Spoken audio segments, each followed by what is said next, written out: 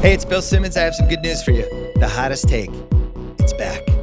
Oh, yeah. Monday through Thursday, 4 times a week, you'll hear from me, Chris Ryan, Sean Fennessy, Mallory Rubin, Wazzy Lambre, Van Lathan, Julie Lippman, many other Ringer staffers. You get one take. You got to defend it to the death. Sports takes, pop culture takes, food takes, airplane takes. Oh, yeah. It's coming back. First episode drops August 29th. It's Off the Pike, presented by FanDuel. The road to the NBA Finals starts now, and FanDuel is the best place to get in on the action. Right now, you can check out the new and improved Quick Bets, which are back and better than ever for the NBA playoffs on FanDuel. Find what you're looking for faster and easier with more props right at your fingertips. You can check out live bets like 3-minute markets and exclusive live bets like quarter player props, player assist combos, and more. So download the app today and bet with FanDuel, official partner of the NBA. The Ringer is committed to responsible gaming. Please visit rg-help.com to learn more about the resources and helplines available, and listen to the end of this episode for additional details. Must be 21 plus, 18 plus in DC, and present in select states. Gambling problem? Call 1-800-GAMBLER or visit rg-help.com. There's no better feeling than a personal win, and the State Farm Personal Price Plan can help you do just that. Talk to a State Farm agent today to learn how you can bundle and save with the Personal Price Plan. Like a good neighbor, State Farm is there. Prices are based on rating plans that vary by state. Coverage options are selected by the customer. Availability, amount of discounts and savings, and eligibility vary by state.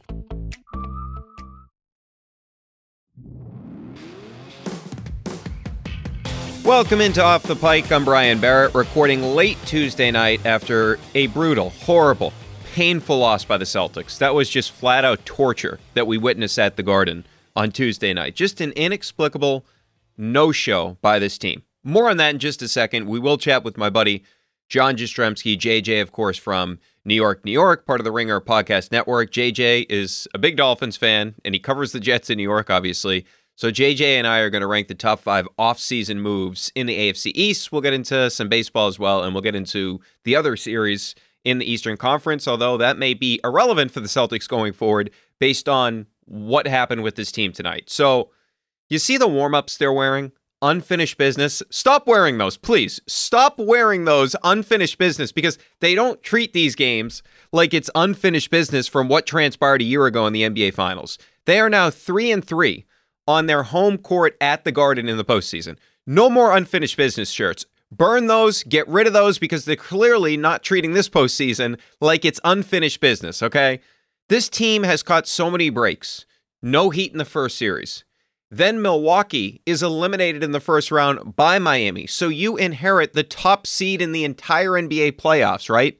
And then Joel Embiid does not play in Game 1, and he's completely hobbled in Game 2.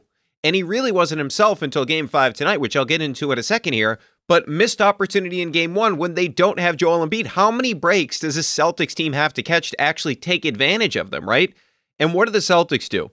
Well, they're on the verge of throwing this whole opportunity away. They have to go save their season in Philadelphia just to have the right to play a Game 7 on their home court to try to advance to the conference finals. That's where the Celtics are at right now. And I mean, you just look at it. The no-show in Game 1 with no Joel Embiid. The late-game miscues in Game 4. We've talked about this the other day. Tatum doesn't go quick enough. Mazzulla doesn't use his timeout. Jalen with the double team on Harden. And by the way, that last play too, Marcus Smart's walking it up the court. Just so many miscues in Game 4. And what happens there is you allow this Game 5 to occur where instead of being up 3-1, or instead of the series maybe being over, if you had just won Game 1 and finished off Game 4, instead, you have this Game 5 where you inexplicably no-show. You just lost in humiliating fashion. Those last plays at the end of the game, everybody was talking about those nationally. That's all anybody was talking about nationally, how the Celtics fucked it up late in the game. And this is how you respond. You lay an egg in your home building. It's just embarrassing. You would expect a tough team, and maybe that's the problem. Maybe the Celtics aren't a tough team, to battle back and show grit and come out on fire. Not this Celtics team. They come out and the defense is once again atrocious. The first 25 possessions of this game for Philadelphia, they had 40 points. That is a 160 offensive rating. A 160 offensive rating. No team in the NBA had an offensive rating north than 119 this year. The Celtics, the first 25 possessions today, they gave up 40 points. They no-show defensively, and this is a theme of the postseason so far. If you look at it, they've had these great defensive performances where in their wins, they have a 105.8 defensive rating. The Cavaliers led the league at 109.9. So they've been way better than the Cavaliers in their wins. In their losses, they have a 125.5 defensive rating. The San Antonio Spurs posted a 119.6 defensive rating this season, last in the league. The Celtics in the losses prior to tonight's game, 125.5. What was their defensive rating tonight? 121.1. 121.1. So again, you're significantly worse than the San Antonio Spurs, who are tanking, or tanked this season, to try to get Victor Wembanyama. That's how bad this team is in the postseason when they lose games. Their defense becomes worse than the San Antonio Spurs. And this whole idea of this defense, hey, they can switch all over the place. This is like what we thought about this team, right? They have so many elite defenders. It looks like a fallacy. It looks like false advertising. Like this whole idea, oh, there's nobody more versatile than the Celtics defensively. Oh, really? Because I just see teams scoring very easily like this Philadelphia team, and teams routinely, whether it be Atlanta, whether it be Philly, putting up offensive ratings north of 120. This Celtics team has now become easy to score on. This is supposed to be entering the season. I know they became more of an offensive team. This was supposed to be a strength of the team. And in the postseason, when they've needed their defense, complete no-shows. And the other thing about the game on Tuesday night, you can't stop fouling. They sent the Philadelphia 76ers to the free throw line 27 times. The Pistons were last in the league, giving up 26.2 free throws per game. The Celtics gave up 27. Obviously, Philadelphia gets to the line a ton because of Embiid and because of James Harden, but the Celtics were fourth in the league, giving up just 21.1 free throw attempts per game. Tonight, they're at 27. So you kept bailing them out, right? And you have these dumb fouls, like Jalen taking another foul on a James Harden 3. How about Grant Williams? He comes into the game. It's 48-39, and he's covering Joel Embiid, right? He's covering Joel Embiid, and Joel Embiid's sort of on the wing extended, if you will. Grant has help behind him in Al Horford, and what does he do? He reaches in on Joel Embiid and tries to block his shot. I have no idea what he's trying to do there. What is the upside there? First of all, even if you're not going to block the shot, first of all, you just grab him on the arm. And second of all, even if he gets by you, you have help. And what's he going to do there? Shoot a shot from the side? Okay, you live with him hitting that jump shot, but you certainly don't foul there and send him to the line where he shoots north of 85%. And then there's your best player, okay? So the defense has been atrocious. That's the number one thing. The no-shows with the defense is something I did not expect, because even when they went through their lulls defensively this season, I felt like, hey, when they need to turn it on, they will. And we saw that at certain points this season. When they needed to turn on the defense, they will. They have it so far in the postseason. It's like they've built up all these habits as this offensive team. They thought their offense will just take them through everything. That hasn't been the case whatsoever, right? And then the other component here is your best player just hasn't been good enough. Flat out. Jason Tatum, and I know you can tell me he ends up with the 36 points. He ends up with the 10 rebounds, and he ends up with the 5 assists. That's not the story, though. The story is that Jason Tatum continually gets off to these slow starts, and he continues to play poorly in first quarters, and the team, coincidentally, is playing horrible in the first quarter of the last 2 games. Why? Because your best player has been not effective, has been a complete no-show, and he can't throw the ball in the damn ocean, right? I mean, think about these numbers. Tatum, the last 2 first quarters, he's played both of them in their entirety. 24 minutes. He's 0 of 10 from the field. He's 0 of 5 from three-point territory. 2 points. He's a minus 15. So in the last 24 minutes in the first quarters of these last 2 games, games 4 and games 5, Jason Tatum has played 24 minutes, and the Celtics have been outscored by 15 points in those minutes. 15 points in 24 minutes, and Jason Tatum has contributed 2 points, and they were a gift because they had a late foul call on Joel Embiid that got him to the free throw line. And then if you just look at it overall, Jason Tatum in his last 4 games, 31 of 74, 41.9%, 7 of 31, 22.6% from deep, okay? It's shocking that you've actually won 2 of those games when your guy that is supposed to be your superstar has shot the ball this poorly. It just isn't enough, right? And here's the whole thing.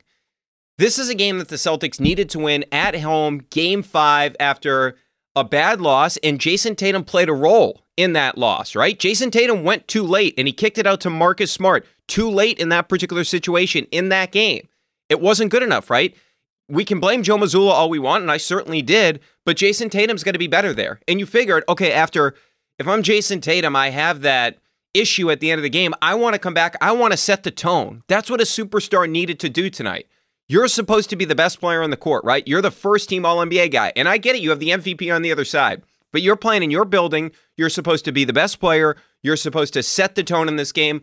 What do? Complete no-show, 2 points, and for the second consecutive game, you don't hit a single shot from the field in the first quarter. That's how you respond to the bad loss. You're supposed to be, and even if you're not the vocal leader of the team, you're supposed to lead by example. Jason Tatum didn't do that. It's sort of a situation here where I'm having flashbacks to what transpired in the NBA Finals last year, where Jason Tatum, offensively, he's got all this talent. He has all these skills, but he's just limited in terms of his shot profile. He can't score from many areas on the court. I mean, and if you look at it, 2-point shots in between the restricted area, so basically at the basket, and the 3-point line. So basically your floaters, your runners, and your mid-rangers. Jason Tatum, 4 of 12 tonight on 2-point shots outside of the restricted area. And if you look at it now, against Philadelphia, he's 9 of 31 on those shots, 29%. Last year in the NBA Finals, he's 9 of 36, 25%. So he really cannot score unless he gets all the way to the basket or he gets to the free throw line, because the reality is this. He loves to take three-pointers, but he's not shooting the three-pointer well. He's 3 of 11 in the game on Tuesday, 27.9%. So now in the postseason, he is 32 of 96. 32 of 96, 33.3% from deep. So essentially what Jason Tatum is right now is a player that can only score at the free throw line or at the rim. So basically he's like a big man. He's like a 90s big man based on where he's scoring. Now, I'm not saying his shot profile is that way. He's taking a shit ton of threes. He just doesn't hit any. So he can't hit threes. He can't hit mid-rangers consistently. He doesn't want to take mid-rangers. He can't hit floaters or runners. Like when he hit one tonight, I'm like, oh, this is unbelievable. He actually hit one. He actually hit a floater. Like, oh, wow. Cue the duck boats. But he cannot score if his three's not falling, which it hasn't been falling basically all postseason. And he can't score unless he gets to the rim or the free throw line. That's just where he's at. He's limited. Now, we saw him last year go into Milwaukee and go for 46 when the season was on the line. I've deemed that the most important game of Jason Tatum's career. You're going to need that again because he's been bad in this series. No way around it. You wanted him to take a step forward, and the guy can only hit layups and free throws right now. That's it. He can only hit layups, dunk the ball, or hit free throws. He's very limited right now in terms of what he can actually do. And as bad as he was in this first half, he had chances to get you back in the game. He really did, and he just couldn't do it. It's 69-57, chance to cut it to single digits. He misses a wide open three, which has sort of been a theme of this postseason for Jason Tatum. He can't hit threes. 71-57, chance to cut it to 11, misses a wide open three. Then, so again, chance to cut the lead, can't do it. Then he was ripped by Melton from behind, goes the other way, makes it 84-66. And Melton has given him trouble just sort of getting his hands in there and tipping the ball away from Tatum. Then he smokes a layup that leads to a layup on the other end to make it 86-69. I mean, how many times have we seen this from him and Brogdon in the series where they just almost like gunned the ball off the backboard? Then he bricked a three, and then after that he got the ball back, and then he turned it over and led to a house layup on the other end to make it 102-83. So my whole point with Tatum is at some point, your best player has to be great. He hasn't. And right now, he hasn't even played well. He can't throw the ball in the ocean right now. And at some point, Jason Tatum is going to take over one of these games and win it for you, and he's not doing it. And the lack of an ability to get off to a quick start, it's just alarming. He's playing the whole first quarter, and he can't do anything. He can't hit a shot. It's just unbelievable to me. When you need him right now, he hasn't shown up, right? So the other thing I'll say is Jalen, he was 3 of 8 from the free throw line. And he missed a couple of key ones, right? He drives, he gets to the lane when it's 94-81. Trying to get yourself back in this game, he misses both of them. So you can't be 3 of 8 from the free throw line. We've seen this with Jalen before where he's missed critical free throws. You can go back to the regular season. We think about that Knicks game where Julius Randle was laughing at him. He did it in another game as well. Like he, for some reason, really has these struggles at the free throw line. And then I thought he just had some plays in this game that just made you kind of scratch your head. He picked up his first foul with the score 8-5.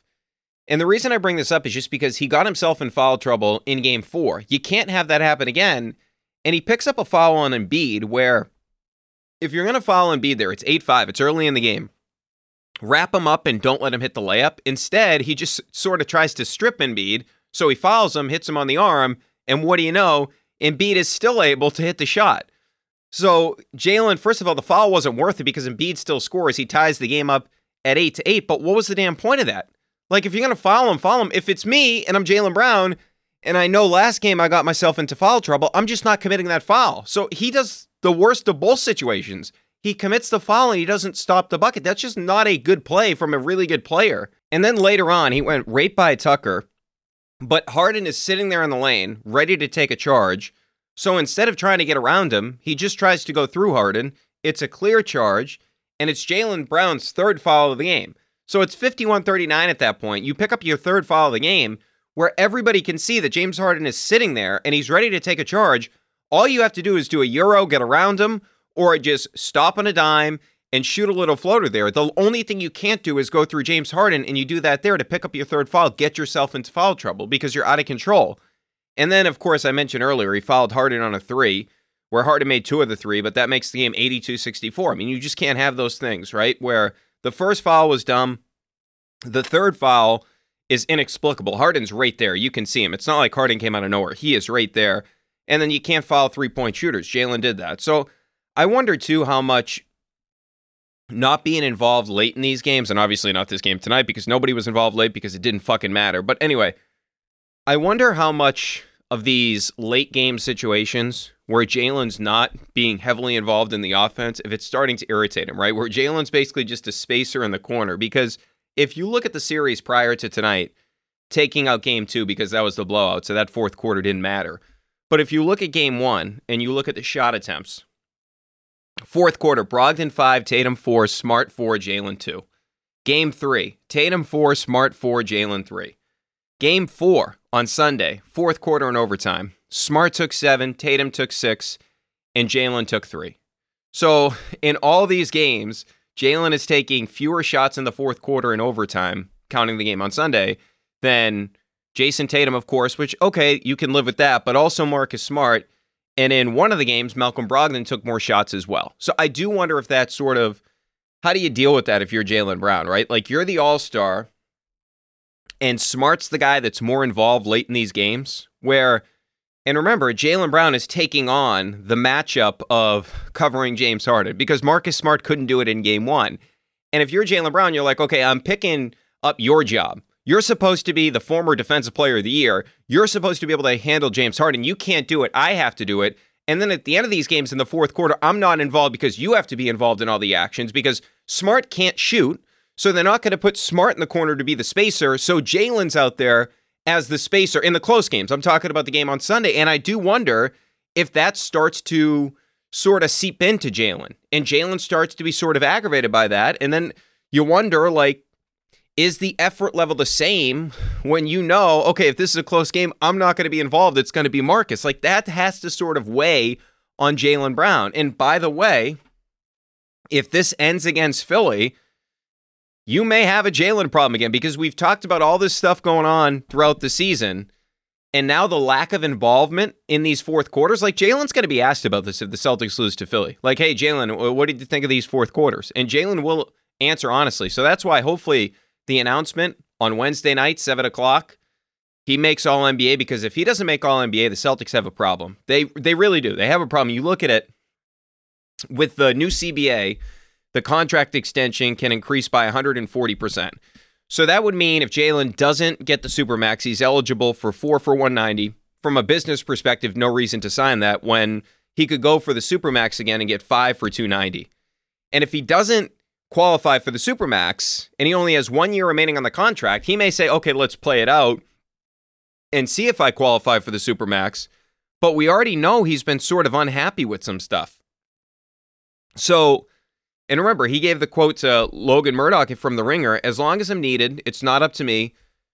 We'll see how they feel about it over time, and I feel about them over time. Hopefully, whatever it is, it makes sense, but I'll stay where I'm wanted. I will stay where I'm needed and treated correct. Okay? So, you do wonder if Jalen doesn't make the All-NBA team and qualifies for the Supermax, does he start to think about going elsewhere? Because, I mean, and the other component to this is the Celtics are not going to have a commitment from Jalen because there's no reason financially for him to sign it, because even if he doesn't make the Supermax, he can try for it again with the Celtics, or he would get 5 for $255 if he just signed the regular max contract after next season with the Celtics. So the Celtics really don't have a lot of leverage here. And remember, he's been aggravated with the organization in the past. He said, remember him and Kevin, he had that 3-way call with Jason Tatum and Brad Stevens after he found out about the Kevin Durant rumors again. And remember, like, he really liked Ime. He said about Ime, I wanted to see him back on his feet here no matter what it was. I don't think that's the wrong way to feel. And remember, Houston has a ton of cap space, like the most cap space in the entire NBA. And Ime is going to be there, right? And I just look at it, and look, I'm not saying he wants to go to Houston. I'm not saying he definitely wants to play with Ime. I just look at it from the perspective of, you better hope he gets the Supermax, because all this stuff that's been going on where Jalen gave out all these interviews this season, and if he doesn't get the Supermax, and now we have another component to this where he's not involved in the fourth quarters of these games, don't you think he's going to start to get even more aggravated? All right, but anyway, that's for the offseason, although we're going to know a lot about it on Wednesday night. But anyway, the other thing is the Celtics guards. Smart, White, and Brogdon, none of them played well. And one of them at least has to be good. Ideally, you want two of these guys to play well, right? Like, that's the whole idea of having this guard depth that the Celtics have, right? At least two of the three will play well, right? And even if one of the three plays well, all of the three played well. They combined to go 7 of 22, 31.8%, 3 of 9 from deep, 33.3%. So they were just atrocious. And to the point where Joe Mazzulla put Peyton Pritchard in the game to see if he could give you something, because none of these other guys were giving you anything. And you look at Derek White, remember when he was like great in the postseason? 24 and 26 in his first 2 games against Atlanta. He had an 18-point game. He had a 19-point game against Atlanta. 17.3 in the first round. He's down to 10.2 in this series. And they have a lot of weak defenders that you can score on. And Derek White just has not had his moments in this series. This is after he was named all-defensive team this today. Second-team all-defensive team. Congratulations to him. Well-deserved for what he did during the regular season. But tonight he played 34 minutes and he took 6 shots. He took 6 shots in 34 minutes. I mean, he's not aggressive like he was in the Atlanta series, right? Like, he knew there were matchups to attack against Atlanta. There are against Philly, too. Like, he should be a guy that's going at Maxey, and they're not doing that whatsoever, and he's just not having that impact. You go to the last series, there wasn't a game where he took 6 shots or less. You just wonder what's happened to Derek White over these past couple of games, because it's not like he's gone out there like he did last year and he's just bricking a bunch of shots. That's not the case. It's just he's not aggressive, and you need Derek White to be aggressive out there. He's just not giving you that same level of impact. And on the other side, Maxey showed up for the Sixers, right? He has 30 points, 10 of 21 from the field. He's 6 of 12 from deep. Maxey was outstanding. He was the second best player for Philadelphia. Quite frankly, he was the second best player in the game, and he was the best guard on the court. So him and Harden as a duo outscored your trio of guards. They go for 47. The trio of Brogdon, Smart, and White go for 28. So Philadelphia's backcourt duo outscores your backcourt by 19. And even if you say, hey, Brian, those guys are going to outscore them, not by 20 points, right? Not by 19 points in a game. Your guards have got to be better than that. And then there's Al Horford, right? Like, nobody played well for the Celtics. You look at Al, Atlanta, they probably regret staying glued to Al in that series, because remember, they were treating him like he was an elite shooter. Like, they would stay glued to him, and it was opening up all these driving lanes for the Celtics. We talked about that during the Atlanta series. And if you look at Al tonight, 0 of 7 from deep. And now in the postseason, he's 18 of 58, which is 31%. He shot 44.6% during the season, second best in the league. So he's down 13.6 percentage points. He cannot buy a bucket right now. And it does look, at least from my perspective, and I'm not a shooting coach. I'm not trying to pretend to be a shooting coach. But right now, he looks like he's in his head. He looks like this is in his head right now. And on top of that, I saw the worst sequence I've seen from Al Horford in some time. So, At the time, the score is 53-41. He drives a closeout, does Al. And as he's driving the closeout, Derek White cuts to the basket. If he throws the ball to Derek White, and Derek White's right in front of him when he makes the cut, like he can see him. It's not like he's out of it. He's like literally in his sight path. He doesn't throw the ball to Derek White then. So he drives into the lane. Help comes over on Al. So Al just tries to throw it out to Derek White. He can't see Derek White now. He knows that Derek White has gone past him because he's cutting the other way because he didn't give him the ball when he cut to the basket. Derek White is like out by the wing. He just kind of tosses the ball out of bounds. It was one of the most bizarre turnovers I've seen. He just kind of threw it up in the air, and the next possession down the court, he fouls Embiid with 1:55 left in the half when it's 55-41.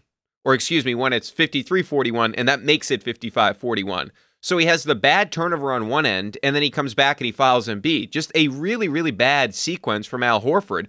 So Al's shooting is not carried over to the postseason. And this was just another example where he didn't have a shot in this game, obviously by the numbers 0 of 7. But even when his shot hasn't been there throughout this postseason run, Al's had an impact. He really has. He's had some really good defensive games, despite the fact that, at times Trae Young took advantage of him, James Harden took advantage of him. But even if I go back to the game on Sunday, Game 4, he blocked Embiid 3 times down the stretch of that game. And we didn't see the impact from Al Horford whatsoever in this game. And then there was Joel Embiid, right? And this is the problem that you have where you dropped Game 1, and because you blew Game 4, you open this thing open for Joel Embiid, where Joel Embiid can look at this and, hey, he's had decent games, but he hasn't had the Joel Embiid MVP game yet. And tonight, he had the Joel Embiid MVP game. And the problem is this game shouldn't have mattered. Like, the MVP game from Joel Embiid shouldn't have mattered, but now he can have that MVP impact because you left the series open. Even if you just won one of the 2 games, Game 1 or you didn't choke Game 4 away, this game doesn't matter as much because you're still up 3-2, and you still have 2 opportunities in either Game 6 in Philly or Game 7 at home to win the series. But now the Joel Embiid MVP moment is very impactful because they take the 3-2 series lead. He finished with 33 in the game, a game-high plus 21, and he was the best player on the floor without question. And if you look at it, it's all the stuff you're not supposed to do to Embiid, the Celtics did in this game tonight. So you look at it, he took this season 11.7 free throws per game, second in the league, and he hits 85.7% of them. So if you send him to the line, he's going to hit both free throws most of the time. He's 10 of 11 tonight. You send him to the free throw line 11 times. So you might as well just give him the 10 points because that's what he's going to do. You gave him 10 points there, a place that he wants to live, the free throw line. You sent him there just like everybody sends him there during the regular season. And then you gave him 11 long mid-rangers. And you can say, well, those are inefficient shots. Not for Embiid. He hit 5 of them. So that's 10 points that were not contested because the Celtics are just letting him take these long mid-rangers. And I don't get it. He takes 21% of his shots via cleaning the glass from the long mid-range this season, 99th percentile. It's like 1 or 2 guys in the entire league take more long mid-rangers than Joel Embiid, and one of them's Kevin Durant. Like, that's it. Like, not many people take more long mid-rangers than Joel Embiid. Why? Because he shoots 51% on long mid-rangers. Because what happens during the regular season is these teams cannot defend Joel Embiid in the post, right? They do not want Joel Embiid to get to the block. So what transpires is teams will give up the long mid-rangers because they feel like we can't defend him. And the Celtics are doing that. They're playing like some of the sorry-ass teams across the league that say, hey, we'll just concede the long mid-ranger. Well, the problem is he fucking hits them. And this guy is just taking basically free throw jumpers in this game tonight. It's inexplicable to me. Why are you just giving these up? And especially after he starts hitting like 3 in a row, maybe press up on him and not allow him to have these easy, they're free throws. He's taking free throws. You're giving up, first of all, you're sending him to the line, but then you're also giving him free throws. It's just so aggravating to me. So he got 20 points in areas that he likes to live. The free throw line and the long mid-rangers. You gave him up 20 points there. Or you gave up to him 20 points there. That's the fucking scouting report. And you just continually gave those up. But really, it shouldn't have mattered because you shouldn't have let them back in the series. And unfortunately, because you couldn't win Game 1 when he didn't play, and you choked away Game 4, now it's a series, and now he took over the series to make it 3-2. It's so aggravating to me. How many times are you going to watch this? Where he gets wide open shots at the free throw line. He lives there. He hits those. Get up. Everybody knows that. If I can get this information, the Celtics have this information, don't let him take those shots. It's so aggravating. And then there's Joe Mazzulla. After the game, first of all, he said it was their first bad game of the postseason. Really? I mean, I know you came back in Game 4. We watched you choke that away. What about Game 5 against Atlanta? What about Game 3 against Atlanta when your defense was a complete no-show? Those weren't bad games. It's the only bad game. I don't understand that. Then he had this quote. I think we had the right intentions to play hard. What the hell does that mean? I think we had the right intentions to play hard. I hope you plan to play hard, but I don't even know what that means. I mean, you wanted to play hard, but you didn't play hard? It's like you tell your wife, hey, yeah, I'll mow the lawn. And then when she comes home, yeah, honey, sorry, I forgot. The PGA championship was on, so I got buried, and I didn't get out there to mow the lawn. Now, I intended to do so, but I got hammered. Like, it doesn't matter what your intentions were. You didn't play hard. You weren't ready for the game. And then, look, I look at Missoula in this series, right? I know the coaching criticism has been a big thing this year. But look at everything Doc has done. Give Doc credit compared to what Missoula has done. Doc has made adjustment after adjustment, right? Where if you look at it, after the Philly timeout early in this game, Philly takes a timeout, they come out of it, they're in a zone, okay? And this is what Doc continues to do because Missoula, whether he's not informing his team or whether his team's not aware of it, just pay attention next game.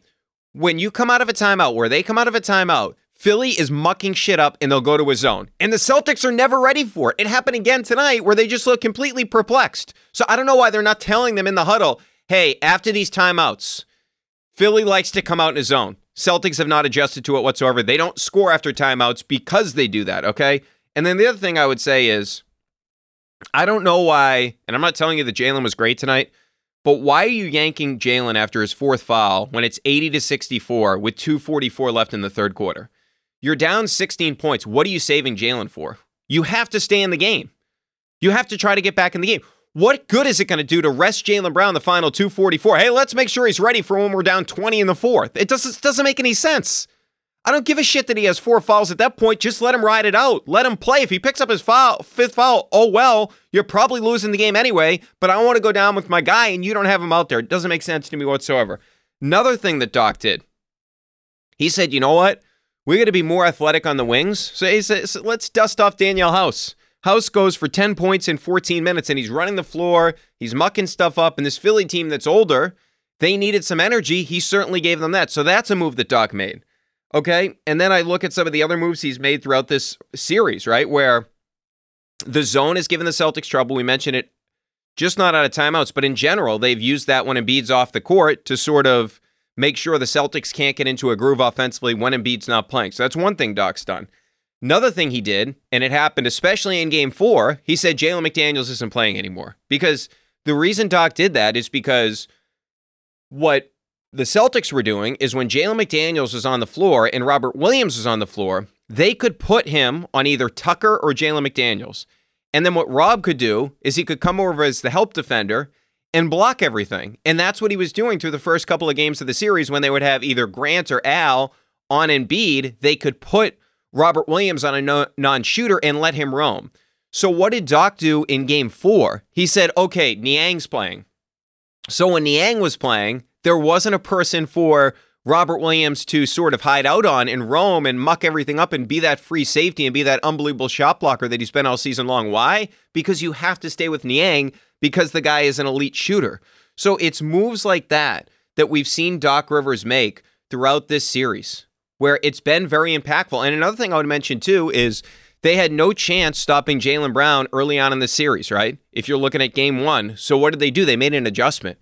No longer is P.J. Tucker covering Jason Tatum like how they started the series. They've put Tucker on Jaylen Brown because they're more worried, it feels like to me, of Jaylen Brown getting downhill, getting to the basket. So they said, hey, let's put P.J. Tucker, our best wing defender, on Jaylen Brown. So all those adjustments that Doc has made, where, hey, I'm taking McDaniels out of the rotation. I'm putting Niang in because that's going to sort of neutralize what Robert Williams does good. Hey, we're going to put Tucker on Jaylen because we think that's the better matchup. Hey, you know what we need tonight?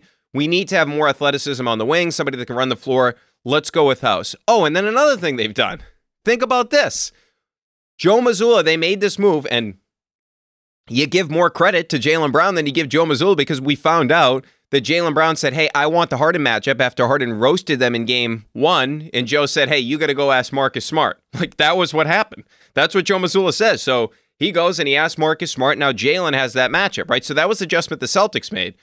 Then what do the 76ers do? They have done everything they possibly can to say, hey, we have to get Jalen. And Doc admitted he's stronger and bigger than Harden. They have to get him off James Harden. So what they've done is they've picked out the guys they want to target. So they're going at the Brogdons of the world, where he was 2 of 2 against Brogdon in Game 4. Or they're going at Al. He was 5 of 6 against Al in that Game 4. So what Doc Rivers has done is he's put his players in more advantageous situations for them to succeed.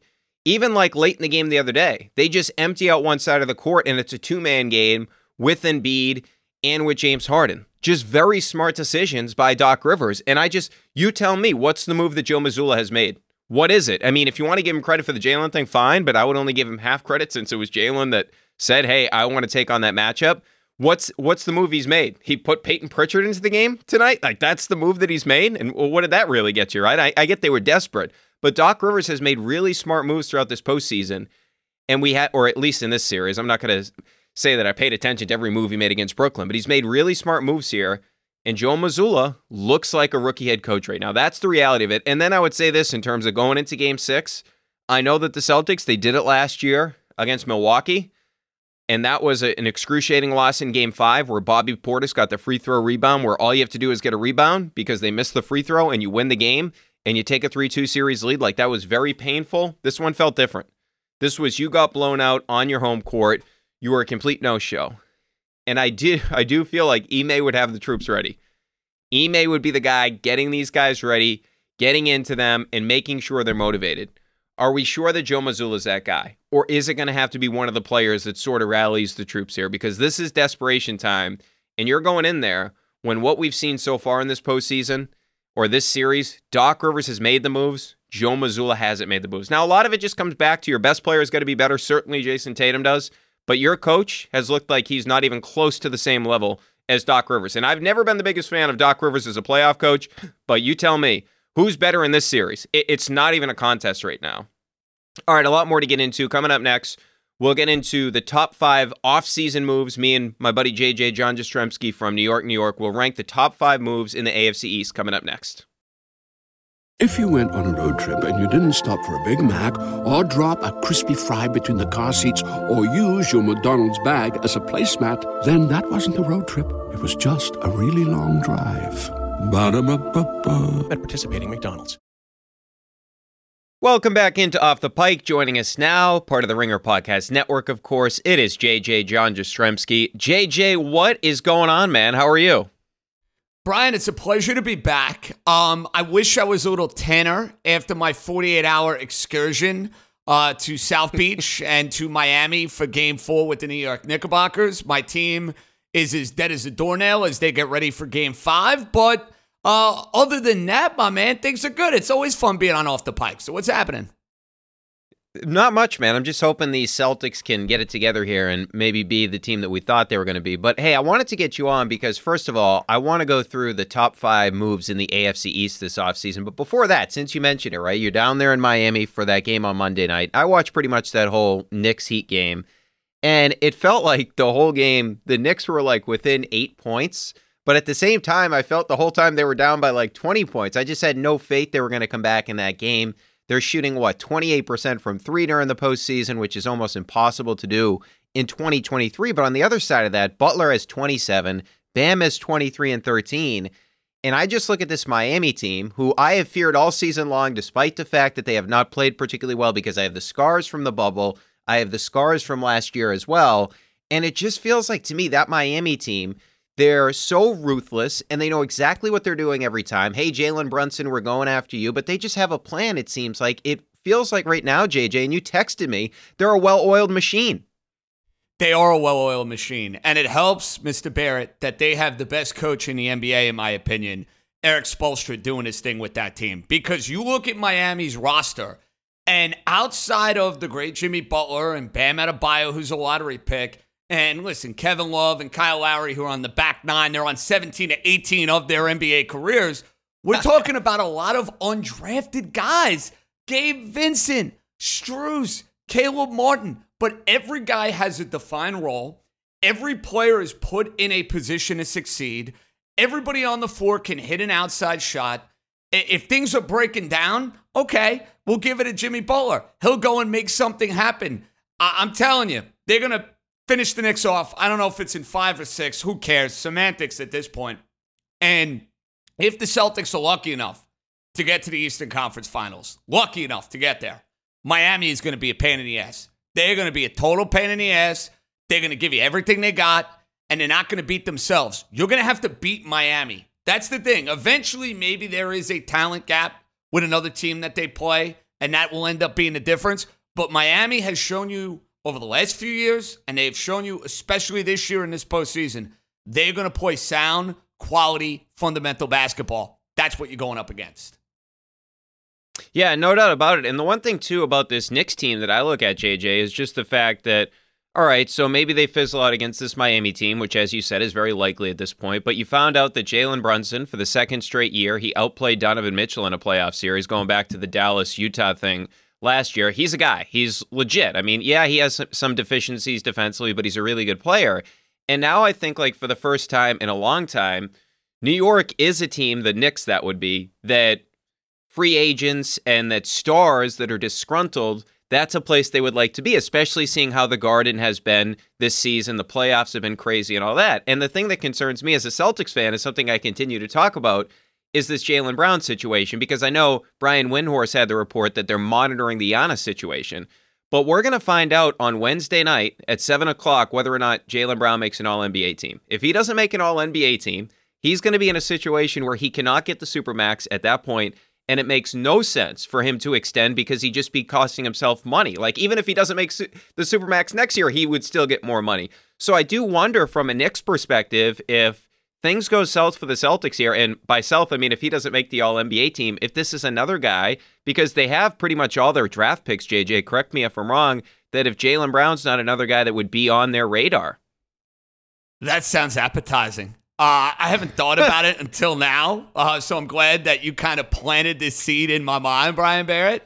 The biggest obstacle and hurdle to all of that, though, and any of the star search that the Knicks are going to be, undergoing now over the next few years, the Julius Randle contract. And I've seen now enough of Julius Randle in the postseason 2 years ago, in the postseason this year.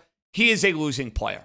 That's what it boils down to. He's going to get his numbers. He's going to make all NBA teams. Listen, you're going to look at Julius's numbers in the regular season, and they are productive. And the Knicks would not be in the position they're in today if he wasn't on the team. But, like, down the road, a year from now, 2 years from now, 4 years from now, are the Knicks getting to a championship with Julius Randle as a big part of what they're trying to do? I don't see it.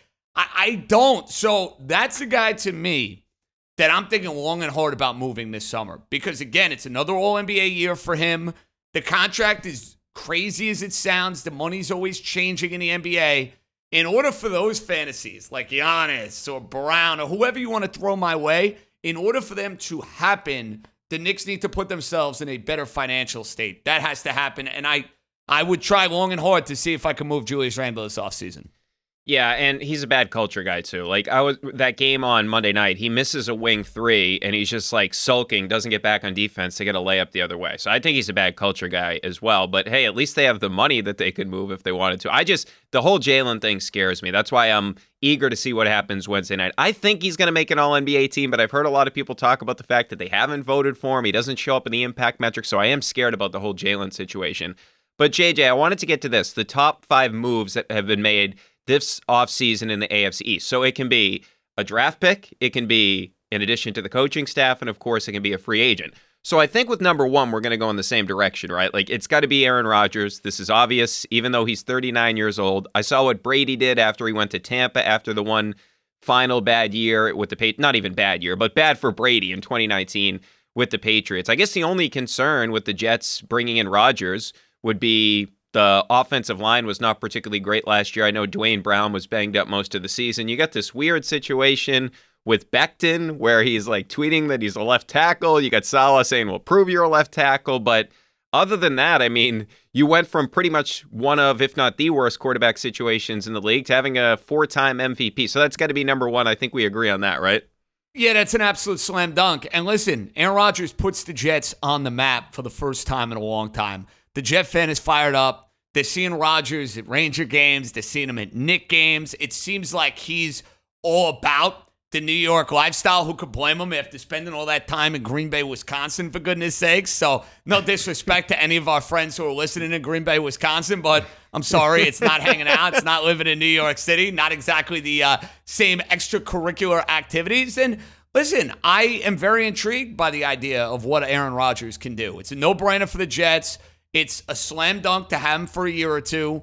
Does it lead to a championship? I'd probably bet against that. Do I think the Jets find their way to the playoffs next year? I would probably bet on that. So, yeah, without question, Brian, 4-time MVP, guy who is, a future Hall of Fame quarterback. The fact that the Jets and the AFC East now has him as a part of the fold, I'm putting him number one. Absolutely. Okay, so number 2 on my list, and I think we're both going to have this guy, but it may be in a different spot. So my number 2 is Jalen Ramsey. The Dolphins' defense last season, 27th in total passing yards against, 95.3 passer rating against, which was 27th. Completion percentage against was 27th. They desperately needed this type of addition, and if you look at it, I love the fact that they got Bradley Chubb last year at the trading deadline. That's another guy, and I know this is your team, JJ. The Dolphins, and in this division, you have to play Stephon Diggs twice a year, right? And now you look at it with the Jets, you have to play Garrett Wilson twice a year. Now, I would mention the Patriots, but there's really nobody you're worried about. Okay, you play Juju Smith-Schuster twice a year.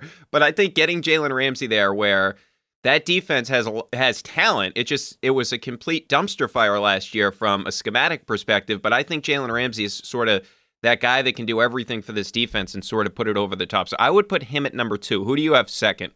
All right, so we're going to differ a little bit here. We're basically right church, wrong pew. I'm going to go with the hiring of Vic Fangio. I think we're talking about one of the best defensive coordinators in the NFL. There are certain coaches who kind of fit that description. And the minute I heard that Fangio was looking to get back in, he's a failed head coach, but he is a phenomenal defensive coordinator. You look at his defenses in San Francisco. You look at his defenses in Chicago. We're talking about a lot of top 5, top 10 units. And you mentioned how poorly coached Miami's defense was with Josh Boyer leading the charge, another failed Belichick assistant, part of the Brian Flores coaching tree. Clearly 2 years ago, Brian Flores was the guy pulling the strings with the Dolphin defense. They underperformed, and I think his presence gets them to another level. Ramsey, big move, no doubt about it, but I'm going to say the overall scheme will benefit that much more from Fangio. So I'm kind of jumping the gun a little bit here because I do have Ramsey number 3. I know I'm spoiling our little lead and our little back and forth here. So I'm going to go Fangio 2 and his presence, Ramsey and his presence at 3. Okay, so I have Fangio 5 on my list, so I have him there too. I'm with you. It's a huge move. I put the player over the coach, but it makes sense. I mean, Fangio's a huge move for that team. They desperately needed, and he was the most popular defensive coordinator that was on the market, right? And you look at him last year or 2 years ago in Denver's final year, the defense wasn't the problem. They were third in defense. Oh, right? Brian, it was fantastic. Yeah. They just were offensively challenged, and he, there are certain guys, we've seen it in the NFL. Norv Turner is the example I love bringing up all the time. Guy was a terrible head coach, but when you had Norv Turner calling plays, everywhere he called plays, the offensive coordinator, it was fantastic. Certain guys are just meant to be coordinators. And I think having Fangio with my nerd Mike McDaniel there in Miami, I love that brain trust. That's seriously though, Brian, that's how high I am on the Fangio hire. I was giddy when the Dolphins announced that a few months ago. Fantastic. Yeah, it's a massive move, and there's 2 of them in this division. I'll get to one later on. So I have Fangio 5, you have him second, and you have Ramsey third. Third, correct. I'm going to give my third now, and this may shock you, JJ. Okay. Christian Gonzalez, baby, okay? Ooh, 17th overall pick by the Patriots. Okay, this is the missing piece of this defense. And look, unbelievable athlete, 4.38, 40 at the combine. And if you just look at it last year, this Patriots defense was really good. I mean, they were second in scoring percentage against. They were second in total sacks with 54. They were tied for third in sacks with 54. The one thing they're missing is that bona fide legitimate corner. And we saw it, right? They had trouble matching up with these guys. T. Higgins, 8 for 128 and a touchdown. Jefferson, 9 for 139 and a touchdown. Diggs owns them. Garrett Wilson had a big game against them. And this Patriots defense, I really believe they're going to be an elite unit. I had Steven Ruiz on the other day from The Ringer. He said they're going to be the number one defense in the NFL next season based on the personnel that they have. That's his belief. Judon is a really good player. Uche came onto his own last year. This defensive personnel is really good. The one missing piece was the guy they got in the first round. And we've seen these corners, they come into the league. And I'm not saying he's going to be Sauce Gardner, okay? I'm not saying he's going to be that good. But we've seen these corners be really productive in their first year, and it's something the Patriots desperately needed. Now, they also need a number one receiver. They didn't get that, but they did get the corner. So I think this is a massive move for the Patriots. I am surprised by that. And listen, Sauce Gardner was incredible his first year with the Jets. If he can go and be 80% of what Sauce Gardner was for the Jets, you're cooking with something there. And this is the crazy thing about the Patriots. And I'm not the biggest Mac Jones fan in the world, and we'll get to number 4 on my list in a matter of moments. If you put the Patriots in the NFC, in all seriousness, Brian, if you put them in the NFC, I might argue they're the third best team, the fourth best team. Like, that's how crazy the power structure is right now between the AFC and more specifically the AFC East, which in my opinion, it's not even close. It's the best division in the NFL pound for pound. The fact that New England is fourth with the defensive personnel that they have and the head coach that they have, it kind of speaks volumes to what the other 3 teams bring to the table. So, all right, that's an interesting one. I'm going with your offensive coordinator, though, at number 4, because I have a lot of respect for Bill O'Brien. You know the deal with the Patriots. They were an absolute joke with the way they were coached last year offensively. Patricia, Judge, the plan, and I'm going to say it, I know he's the greatest head coach of all time, but we can criticize him when he makes a lousy decision. He made a lousy decision last year with the way he handled that offense. Anybody who's going to tell you otherwise just didn't watch the 2022 New England Patriots. And that's the beautiful thing about the NFL. You get to watch all these teams. I'm watching them. I saw way too many Patriot games for my liking. Their offense was a hot mess. O'Brien should come in and should instantly improve them. Now, I don't know if they're going to be a top half offense in the league, Brian. I'm not sure about that. But at least you have somebody, it's like, you know, the adult in the room? You got the adult in the room now, back calling plays, somebody who's been there, he's done that. There's no question now about the chain of command on offense. That's a big move for the Patriots. Bill O'Brien coming back to be the offensive coordinator. Yeah, and you know who else acknowledged that it was a dumb move? Bill Belichick, because he moved on from him after 1 year. Even Bill himself acknowledged this was a terrible move. Maybe part of it was he didn't have any answers. Hey, when the defense does this, what do we... He didn't know. They had no idea whatsoever. So I had him 4th on my list. So that is my whole list. It's just going to be so much better than having Matt Patricia call plays. So I had Rodgers, Jalen Ramsey, Christian Gonzalez, Bill O'Brien, and then, as I mentioned, my 5th was Vic Fangio. So we have your top 4, who is Rodgers, Fangio, Ramsey, and O'Brien. Who is your 5th? So I wanted to show that I am fair and balanced to the entire AFC East. And I'm going to put Jordan Poyer re-signing with the Buffalo Bills at number 5. And I'm going to tell you why. A lot of people assumed he was gone in the offseason. Like, Buffalo was in a salary cap crunch. This is a guy who's been a leader, a glue guy on their team. And a lot of folks are saying, oh, he's going to get overpaid somewhere else. The Buffalo Bills aren't going to be able to keep him. I think having that stability and that presence is so important for that team. Buffalo is a team that has seen their window, Brian, shrink quite a bit. I know Josh Allen's there. I know he's fantastic. The Bills took a major step back last year from where they were 2 years ago. You can't lose guys like a Jordan Poyer. I know it's a re-signing. I know it's not necessarily moving the needle and changing their team, but it avoids further disaster. So I wanted to throw something Buffalo in there. I'll give you Jordan Poyer at number 5. Yeah, that's a good one. For my honorable mention, I put Damian Harris in there. 1 year for $1.7 million.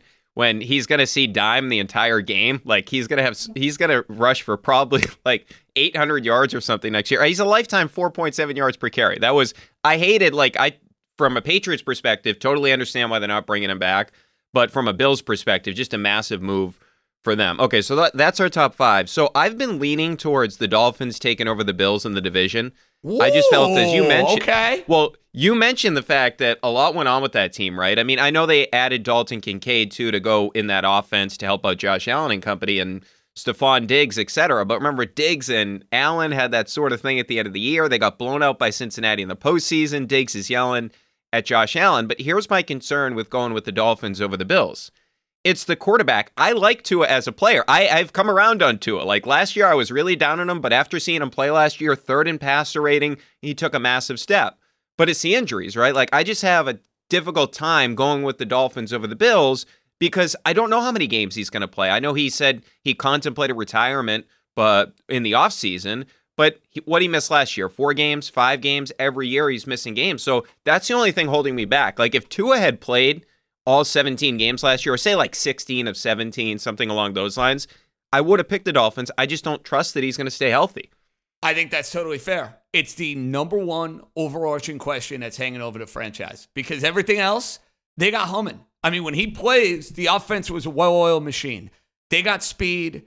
I do worry a little bit about their offensive line because when Teron Armstead is not there, it's a terrible offensive line. And when he is there, it's kind of an average offensive line, Brian. And I'm hopeful that, Boy Wonder is going to make some adjustments and figure out what's going on there because you got good pass rushers across the board in this division. The Jets have a good pass rush. New England has a good pass rush. Buffalo can get after the quarterback if Von Miller is healthy and he's playing. So that is a concern of mine. But I do like, now, it can't be for more than 3 or 4 games. And also, Brian, you got to tell me when the injuries are going to be, too.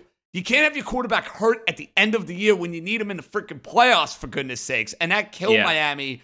They had Tua starting that game in Buffalo. They win by 10-plus points. That's how crummy and how mediocre Buffalo was in that game. Skylar Thompson, you're not going to win that game. Anyway, Mike White, who had his little 15 minutes of fame with the New York Jets, I think he's the perfect backup quarterback. Now, when I say perfect backup quarterback, that doesn't mean if he's playing 13 to 18 games, you're good. I think if he plays, Brian, 3 to 4 games, he's coming from the same system, same sort of language with LaFleur. He played well at times for the Jets. I think if he's got to start a couple of games, they upgraded from Teddy Bridgewater and Skylar Thompson. But if Tua is out more than 6 games, then the Dolphins ain't winning the division. Simple as that. Yeah, I'm with you, too, in terms of the Mike White ad, I think is a nice one, because Bridgewater and Tua, they're stylistically different. Like, Mike White's going to be more similar to Tua, where he gets the ball out quickly. For whatever reason, Bridgewater's never been a guy that got it out quickly. So I did like, that was a smart move, considering you got to plan for the injury history with Tua. All right, so I want to get your take on this as part of the East Coast Bias Pod. I got to go to our friends at FanDuel. Regular season wins, over 7.5 for the Patriots. I'm taking the over on the 7.5. So if you look at it, 6 tough division games that we've been over that. And then you look, they get the NFC East, which is not easy either. Dallas, Philly, the schedule, Giants, let's be honest, the Commanders. Brian, the schedule for both, it's tough. The AFC East teams, not easy, man. Not easy at all. I mean, the NFC, that's the one division in the NFC you don't want to play. And then you get the AFC West. Yeah, and then you get the AFC West with at least the Chargers for them is at home, and for some reason, Bill just owns Herbert in the 2 games they've had. But, the Chiefs, obviously, the Broncos, the Raiders, and then their other matchups, their bonus games, the Steelers, they get the Colts, and they have the Saints as the NFC team, which isn't the worst in the world. But last year, they won 8 games with a guy that we talked about earlier in Matt Patricia. I think they're going over the 7.5 that FanDuel has them at right now. Where are you at with that, JJ? You think they go over the 7.5 or under? It's a tough number. I think that's a really tough number. You would think in theory, Brian, the answer would be yes. I just would be concerned about how New England is going to stack up with teams in the division. I mean, they have had a monopoly on owning the New York Jets and having 2 free wins every single time they play the New York Jets. Is that going to happen this year? Obviously, we talked about the Dolphins. They've had their issues with Josh Allen. He's torched them over the last few years. If you tell me New England can go 500 in the division, I love the over. I just don't know what you're going to get in those Patriot division games. And can the Patriots get buried in the division? And does that end up being the difference? I lean over because I think they're like an 8-9, 9-8 team, to be perfectly honest with you. But that's a very tough number. Tough number. Well, I'll tell you one thing. They're definitely losing in Miami. They tend to do that every year. So that's one loss you can put on the schedule right now. And they're obviously going to lose at least 1 to the Bills, which will be in Buffalo. But I think I'm going to have to sweat that out, but I'm going with the over on that. It is, man. It's that's a division where there's no easy teams. That's the unfortunate part for the Bills, really. When the Patriots were winning this division for so many years, competition was terrible. Outside of maybe a couple Rex. Yeah, outside a couple of Rex Ryan years, there wasn't much there. All right, JJ, before we let you go, we got to get some baseball here. So the AL East, it's a bear of a division. And the Yankees, they enter Tuesday last in the division. They'll probably pick up a win by the time this airs because they're playing Oakland, and the A's are basically not a major league team at this particular point in time. I mean, they're an embarrassment. But this Carlos Rodon thing, kind of a mess, man. They gave him, what, $1.62? I wanted him for the Red Sox. So, I mean, maybe they dodged a bullet here. I saw his wife was going back at a report calling it bullshit that he wasn't going to pitch this year. So how much trouble do you think the Yankees are in a division that is extremely tough? Because, I mean, the Red Sox, Pavetta's getting his teeth kicked in tonight, but the Red Sox have been really good. Baltimore's frisky. I think they'll tail off. I believe in the Rays during the regular season, not during the postseason. We've seen that formula doesn't work. And Toronto, I think Toronto's taken a step back, to be honest with you. I saw the Red Sox light up both their supposed to be star pitchers in Manoah and Gausman last week. But man, the Yankees, they got to get things together here. They're in major trouble. Now, their offense has been their biggest problem, Brian. I know Rodon not pitching is a huge deal. The Yankee pitching has not been their problem. Their 5 through 9 has been embarrassing. Embarrassing. Like, their offensive numbers are way down at the bottom of the list in the American League. Now, they have not had Giancarlo Stanton. He's always hurt. Tremendous player, but he's always hurt. Aaron Judge just came back on Tuesday. They got Bader back. I can't stress this enough. Harrison Bader is a really good player, and they missed Harrison Bader and what he provides from an athletic standpoint and, you know, putting the ball in play and getting hits and also all that sort of stuff. The Yankees, to me, are going to do just enough to make the playoffs and are going to do their usual disappearing act when they get into the postseason. And I think that's the worst part about where I stand from a Yankee perspective, because I kind of know how it's going to play out in early May, and we got to sit through May, June, July, August, and September, knowing what the end of the game and the end of the show is going to be. Probably in the playoffs. Maybe they'll win a round. Who knows? Maybe they'll win 2, but I don't see championship caliber team. At least, Brian, things could change. It's what, May the 9th right now? I'm not planning World Series plans and championship parades with this team anytime soon. Yeah, I think the Red Sox are getting in, man. This lineup is legitimately for real, and we'll see what Sales it can do. But, I mean, the last start was something else. So the one real issue for this Red Sox team, the rotation has just been a dumpster fire. Bad. Like, there's this whole idea. Well, they got 7 for 5 spots. Yeah, I mean, it's bad, and they're going to have to shorten it out here in the next couple of days. They said, Alex Cora said today they're going to cut it down to 5, but we'll see what Big Maple can bring on Friday night, JJ. He's making his debut as the Red.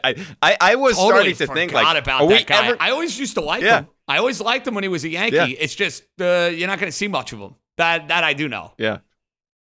At least we'll see Paxton on Friday night. We can guarantee that. After Friday night, we don't know. All right, that is John Jastremski, of course, from the Ringer Podcast Network. New York, East Coast bias. JJ, thanks so much for the time, man. Really appreciate it. It's fun going through the AFC East. This division's going to be nuts. Oh, you ain't kidding. We'll have a lot of fun with it once the fall comes, and good luck to your Celtics. Hopefully they are not joining the Knickerbockers on the golf course in the next couple of days. We shall see. I hope not. Thanks, JJ. Another day is here, and you're ready for it. What to wear? Check. Breakfast, lunch, and dinner? Check. Planning for what's next and how to save for it? That's where Bank of America can help. For your financial to-dos, Bank of America has experts ready to help get you closer to your goals. Get started at one of our local financial centers or 24/7 in our mobile banking app. Find a location near you at bankofamerica.com/talktous. What would you like the power to do? Mobile banking requires downloading the app and is only available for select devices. Message and data rates may apply. Bank of America NA, member FDIC. When you need mealtime inspiration, it's worth shopping Kroger, where you'll find over 30,000 mouth-watering choices that excite your inner foodie. And no matter what tasty choice you make, you'll enjoy our everyday low prices, plus extra ways to save, like digital coupons worth over $600 each week. You can also save up to $1 off per gallon at the pump with fuel points. More savings and more inspiring flavors make shopping Kroger worth it every time. Kroger, fresh for everyone. Fuel restrictions apply. All right, great stuff there from my buddy JJ, John Jastremski, ranking the top moves in the AFC East this offseason. I will say this, too, about his Yankees. They're in trouble, man. That rotation is not great. That lineup has not been particularly good this season. I know the Red Sox, of course, just lost. We'll get into them in a second. But that Yankees team, underachieving. You wonder how much longer Aaron Boone's going to last there in New York. All right, we got time for a couple of calls and a couple of emails. So let's get to a call first. That number is 617-396-7172. Brian, wow. Just watched TJ Tucker hit a three. Phillies up 110-91, 4:11 to go. Doesn't feel like this is going to change. Celtics just outplayed in the most important game of their season tonight. And I want to know, normally I just get mad and yell at you and then you sort through my thoughts. But when was the last time in Boston that we had a good team with a bad coach? I think maybe some of the Sox teams, I'm 25, so maybe the 2014 Sox range. There was a real bad season in there after winning the World Series. But, maybe it's just that we have gotten so used to at least good coaching, even with our bad teams. Any of the Celtics' last three coaches, the coaches I remember in my lifetime, I'd take any of them tonight. But just heartless, lackluster, other than Tatum. Just unwatchable in the most important game of the year. It's disappointing. I don't know where Grant was. He's played great all season. Is he hurt? Did I miss that? Al's not hitting threes, so maybe we go with Grant at the 5 and hope maybe Grant can find those threes. Man, I would have cheered to see Mike Muscala out there tonight. I'm just at that point. I would have taken Blake. I liked the Pritchard minutes. I thought he tried hard, wanted to be there, but this is just disgusting. It feels like I did in Game 6 of the Warriors game last year. I don't even know. Get mad, man. Just sit here and be disappointed. So, hope that makes sense. Love the show. Thanks. Bye. Okay, so to answer your first question about when was the last time we've had a good team with a bad coach here locally, it would be the 2013 Red Sox where they won the World Series with John Farrell.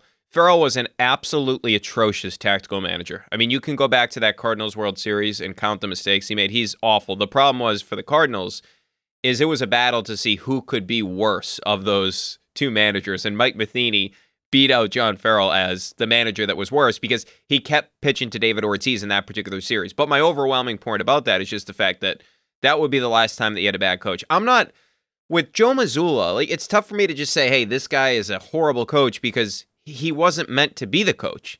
He's 34 years old, right? And if you think about it, if this Ime situation, if it comes to light a couple of months earlier, Will Hardy's the coach. And I know Will Hardy's young too, but remember, he was the top assistant last year for Ime.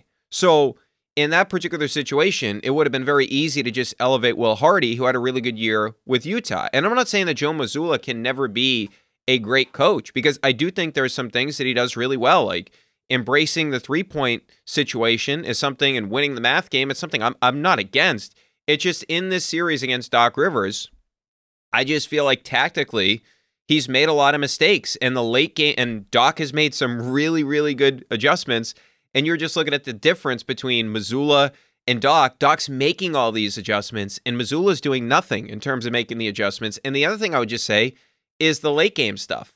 Joe Mazzulla 2 years from now, after having 2 years of coaching experience, when he realizes that Smart's walking the ball up at the end of Game 4 and Jason Tatum has the ball almost near the logo with 10 seconds left, you're not going to get a good shot off. You got to call a timeout there. Like, it's on the players. Like, they should have been going quicker, but as you gain more experience, you would have called the timeout there because that's what you naturally needed to do. You needed to bail out your players. So I have a tough time just saying, like, Joe Mazzulla is a bad coach. I don't think that's the case. I just feel like what's shown up in the postseason is there has been some inexperience. And just the quote tonight about we had the intention to play hard, that's a poor quote. I mean, that you think Ime would have said that last year? He would have said, no, we didn't play hard enough.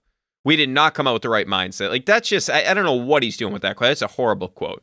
All right, if you want to leave us a voicemail, you can. If you're mad after Game 6, or if you're happy they win, you certainly can. 617-396-7172, 617-396-7172.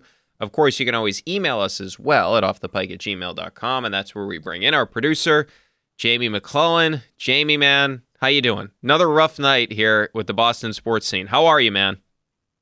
I don't know where to start. That was probably the most it felt like work watching one of these games this entire season. Like I wanted to turn off with 10 minutes left, but I was like, all right, it's 18 points, 19 points, but you got to do what you got to do. Oh, yeah. That was brutal. Absolute torture. It was brutal. All right, so hey, let's get to these emails here because I'm sure the people are riled up. The inbox is on fire right now. This is from Tyler. Tyler writes, I don't care if he finishes with 50 points. Jason Tatum sucked in this game. He was so weak going to the rim, constantly begging for calls, and rarely goes for an offensive rebound. If I had to guess, I would think that Brown and Brogdon are pretty tired of carrying the team for the first half, only to be forced to watch Tatum struggle and struggle and struggle. If he isn't playing well, let the best depth in the league take over. And Joe Mazzulla, what the hell? Why are we the only team in the league that doesn't matchup hunt? Harden fouls on the first play of the game, and not one time do we try to get him into a matchup to draw his second foul. And then he picks up his second foul, and still no attempt to draw his third, even though he can't foul and already is a turnstile on defense. I've never hated a team where I like all the individual players more. Still, Tyler writes, Celtics in 7. Good night and good luck. Thoughts, Brian? All right, well, at least he still has the faith, so I appreciate that. I don't know if I have as much faith as he does right now, but I would also say, like, after that Game 5 last year, this feels a little bit different just because they got crushed, but I didn't have a lot of faith after they lost Game 5 with the Bobby Portis rebound last year, and they were able to respond in Game 6. So I guess I'll give them, I'll say, okay, that's, I guess, a reason to have some level of faith. As it pertains to the first part of his email, the Tatum thing, I just wish that they could find more ways to get Jaylen Brown involved because it does feel like Tatum at this particular point, obviously, I gave you the numbers earlier, last 4 games, he's been atrocious from the field, and I wish there was somebody else that would sort of outside of Jaylen that could sort of stabilize this offense as well, because it feels like what they're doing in these first quarters, where Tatum has not hit a single shot last 24 minutes in the first quarter, he's running the entire offense, right? It's him running the show. I just wish they'd get him off the ball more, try to create more opportunities for him off the ball, and then maybe Jaylen gets going, because we've seen Jaylen have these good first quarters. So I hope that's part of the calculus going forward is everything doesn't need to be on Tatum in the first quarter because Tatum's not that type of player either. He's just not a guy right now that we've seen that matches up with these other superstars across the league. I wish he was, because at some point, your best player needs to win you a playoff game.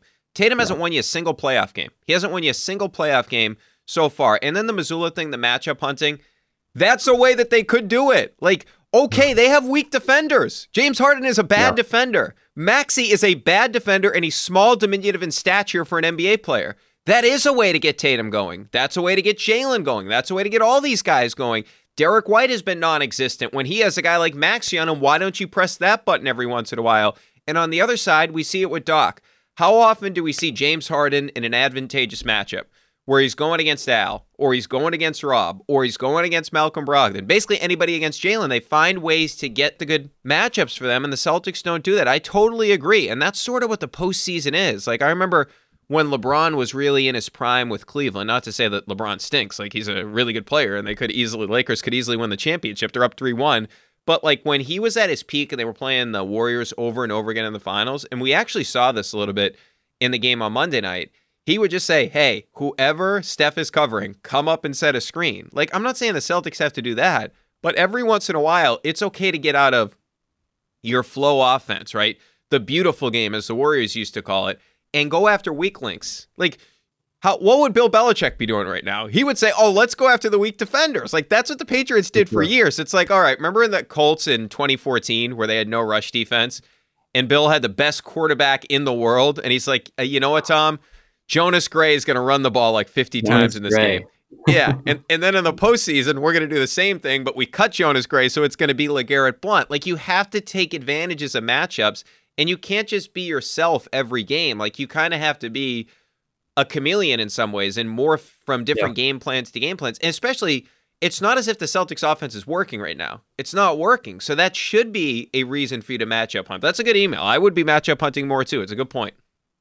Yeah, it is a good point. And you made a good point too about getting Tatum going. Like, on paper, that makes sense, but unfortunately that's just not working right now. It's like, you can't rely on that. So like you said, you have another superstar. Let's give him the rock. This is another email about Mazzulla. This is from Dave Taylor in North Carolina. Dave writes, B squared. Question for you on Mazzulla's playing time allocation. Unless he was hurting, why do you think Grant Williams' minutes went down from the low 20s in Game 3 to 12 minutes in Game 4? I think he played 8 minutes tonight, so it went down further. Grant is invaluable in harassing, muscling up, and wearing down Embiid, which spares 37-year-old Al Horford from bearing 100% of the brunt of guarding the big guy. Clearly, Al's offensive effectiveness suffers from exhausting defensive effort on Embiid. We could have used those extra points when JB and JT took turns disappearing. Embiid's going to get his points no matter who guards him, so let's not burn out Al when we have alternatives. Thanks, Brian, and all the best. All right, so I think there's a couple of reasons to that. First of all, and I know Grant's given a ton of energy defensively and all that, but I think one of the reasons is something I alluded to earlier with the Rob Williams matchup, where if he's out there with Grant Williams and he's covering a shooter like Niang, he really can't be impactful, right? Because he has to stay glued to Niang. Like that, if Niang's out there and Embiid's out there and Rob's out there with a center, Rob's on Niang, and the whole idea of Rob is just useless because the idea is he can muck things up, come over and be a shot blocker. If he does that when Niang's out there, well, then Niang's going to hit a three because we've seen this guy's a good three-point shooter. So what they've done is they've taken Tucker off the court and they don't play McDaniels at all anymore because he can hide on those guys. So the theory, I believe at least, is they want Rob on the court in some capacity. So even though it's a terrible matchup to have Rob against Embiid, they rather have Rob on the court than Grant Williams because Rob also gives you something more than Grant does on the offensive end. Like Grant, I get he has been a good three-point shooter over the past 2 years, although the second half of the season he really tailed off. He hasn't shot the ball particularly well in the postseason when he's gotten his opportunity. Rob's a role threat. He can run the court in transition.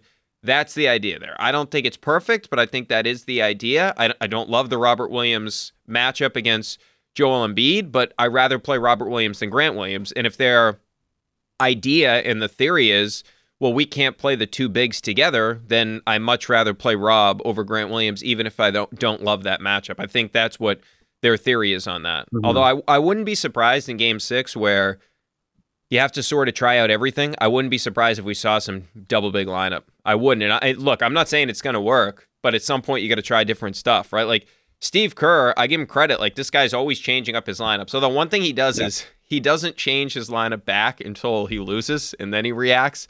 I wonder if we see more Rob and Al together just to try anything out because what we saw, the defense, it's not working. Like whatever defense you play, it's not working. So I wonder if they do try Rob and Al back together in this Game 6.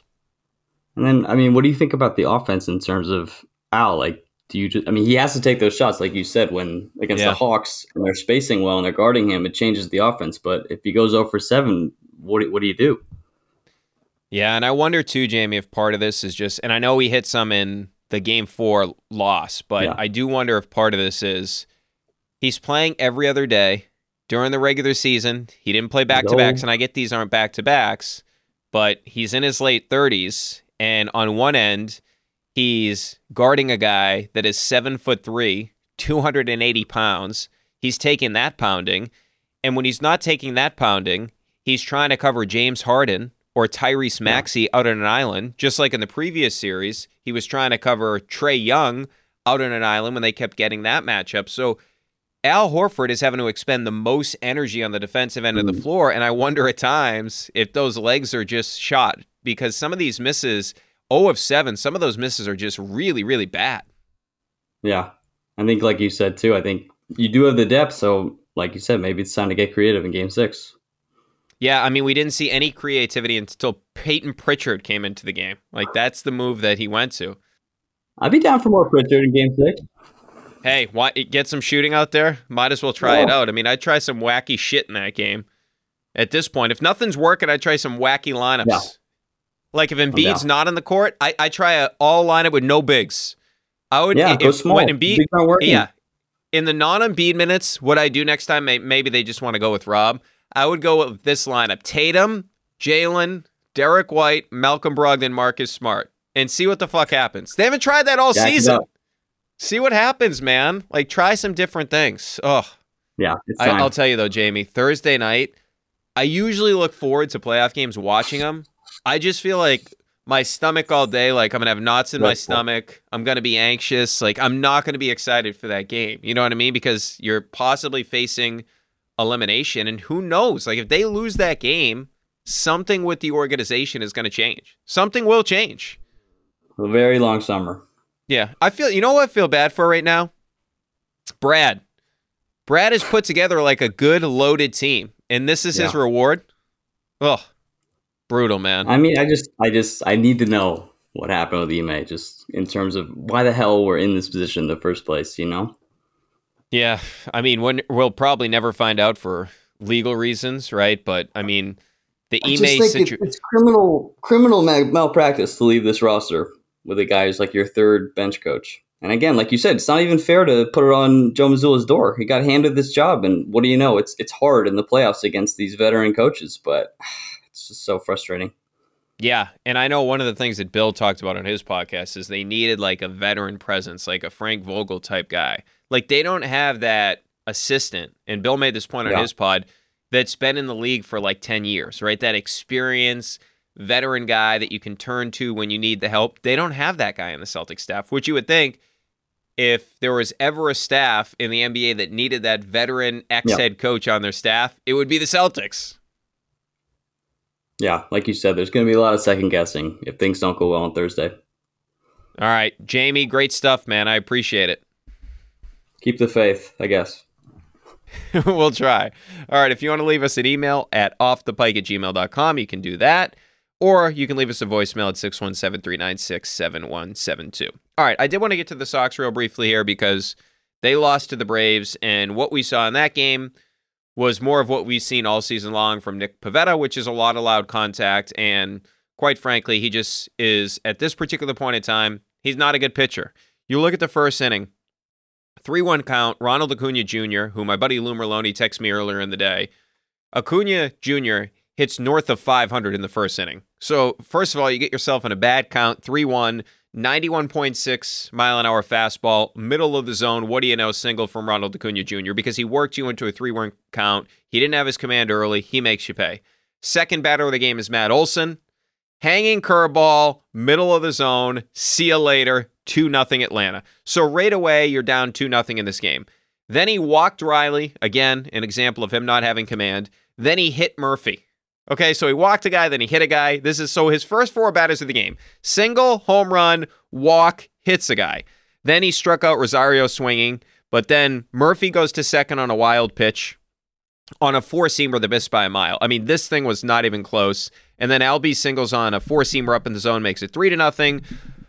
Marcelo Zuna grounds out. He makes it 4-0 when the run comes in. So after the first inning of the game, you're down 4-0 against the Atlanta Braves, who have one of the best lineups in Major League Baseball. And even though he's not the same pitcher he once was, they have a good starter on the mound in Charlie Morton. So basically, you're done after the first inning in this game. And he finishes, he gives up 7 earned in 4 innings, 8 hits. And if you look at it now on the season, he's just, all his numbers have gone down. The hard hit rate this year is 51.2%, which is 104th out of 170 starters entering this game. And if you think about it, that's balls off the bat 95 plus. So almost 52%, over 51% of his batted balls are off the bat at 95 plus. It's just way too much loud contact. And if you look at it tonight, 19 batted balls, 10 of those are hard hit. It's 52.6%. So even worse than he ordinarily is. So I don't know really at this point what he does well. Where you look at it, 2.05 home runs per 9 innings, which is 97th out of those 107 starting pitchers. And he's now given up, 8 home runs in his 6 starts this season after giving up another home run in this one tonight. He's gotten some good fortune, too. Like, his expected ERA is 6.31, and that's better than his actual ERA. Like, he's actually, in that game last week against Toronto, he got lucky that the wind was blowing in because he would have given up some more home runs in that one. And then he walked 3 batters. I mentioned he hit a batter, he walked a batter in the first inning. The walk rate is at 9.0%, which is in the 45th percentile. So I just, at this particular point in time, I don't know what Nick Pivetta does well. He doesn't have command. He walks guys. He doesn't have good enough stuff to be a high strikeout guy. And he gives up some of the loudest contact in Major League Baseball. If you look at his barrel percentage on the season, it's the worst in Major League Baseball. Worst of anybody in the sport. So he gives up loud contact, he doesn't strike guys out, and he walks guys. This guy has gotten worse from where he was a season ago and where he was 2 years ago. Instead of getting better as his career has gone on, he's actually gotten worse. And if you look at it now, this rotation. And this Red Sox team, I talked about it. It's great how great this lineup has been. Like, this team is much better than I thought it was going to be. I was talking to JJ about it. I believe they have a real opportunity to make a postseason run, but they've just lost way too many games because their starting rotation has put them in holes. Coming into the game tonight, 27th in starters ERA at 5.89. And you can't do that against a team like the Atlanta Braves that has aspirations to win a World Series. They just won it 2 years ago. Their lineup is absolutely stacked. You cannot fall behind against this team, right? And then one other note on this is Cora today sort of threw some water on the whole idea of a six-man rotation because Paxton's coming back. He's making the start on Friday against the Cardinals. He said, well, I'll sit down and talk about it. People are going to be thrilled that they're going to be in the rotation. Others are going to be upset. At the same time, they've got a job to do. You've still got to get people out. So we're looking at Pivetta, Bayo, Paxton, Sale, Kluber, and Whitlock's going to make his way back, okay? So Pivetta, I don't know what role he can play. He's not going to be great in the bullpen. I know he had a nice stretch there, like he came into the postseason game against Tampa, and he threw the ball well in that one game in the postseason, and he had a couple of appearances out of the bullpen, and I know that if you look at him, you think, oh, he's got a good curveball, he's got a good fastball, but the numbers have never bared that out. Yeah, his curveball looks nice sometimes, but he never gets really good results on any of his pitches, and actually, if you look at it on the season, just like we saw tonight in the game, and not to say he was great after this, but his numbers actually get better as the game goes on, where he has to sort of feel his way through. Like, first time through the lineup prior to the game tonight, 283 opponents batting average, 946 OPS. So he's bad early. The second time through the order, the numbers are significantly better. 229 in terms of the batting average against compared to 283. 174 the third time through. So maybe it's because he throws a lot of curveballs, he's got to feel his way through. But the problem is, in the first inning has been his worst inning. 292, 357, 542 slug, 899. So this is a guy that is apparently going to be, if he goes to the bullpen, can you really depend on him to be good? Now, the stuff will be up because he won't have to think about going through the start. Maybe he'll throw the ball harder. But I just don't think you'll get the results from him because he doesn't have good control. Houck, to me, profiles as a good reliever, right? As we told you, basically unhittable the first time through the order. 130 and a 374 OPS. Second time through, 364 batting average, 833 OPS. As a reliever last year, he had a 214 opponent's batting average compared to 259 as a starter with a 353 on-base percentage. So this, to me, is the no-brainer. Like, you put Houck in the bullpen because he can actually be a weapon there. And my guess is, unfortunately, I bet that Bayo goes down to AAA because you have all these starters. And if you look at Kluber, he's actually thrown the ball better over his last three starts. 7 earned in his last 3 starts, a 3.86 ERA. He did have that game against Toronto where he had the 4 walks, but he got himself back on track. So I imagine with the ability to send Bayo down, they'll do that. They'll keep Kluber, of course, in the rotation, let him eat up innings. But then what are you going to do with Garrett Whitlock when he comes back as well, right? Because Garrett Whitlock, he tends to get these injuries as a starter. TJ as a starter, hip injury as a starter, and the most recent injury as a starter. Second time through the order, it's been bad this year. And the other thing I would mention, last year as a reliever, 179 opponents batting average compared to as a starter, 261. So the Red Sox are really going to have to ask themselves a question. They know that they have an elite reliever in Garrett Whitlock. Do they want him to just be that elite reliever this year, or are they so contingent or so committed to trying to see if he's a starter or not? Because he's got a lot to figure out. Remember, I told you earlier this week or last week that the separation between the changeup and the fastball has never been closer together, which is not good because he's throwing his changeup faster and his fastball slower. So if it was me, I would just say, you know what, he's getting all these injuries. Let's put him in the bullpen and let's see what we have there. Because right now, when I look at it, I know I have that as a guarantee. And this team is good enough to say, let's use Garrett Whitlock in that weapon role. I wish Bayo would stay up, but I just don't think that's going to be the case right now. And with Pivetta, I just really don't know what you do. I don't think he's going to be a good reliever, and I know he's a bad starter. I just feel like Pivetta at this particular point, he's not a good pitcher.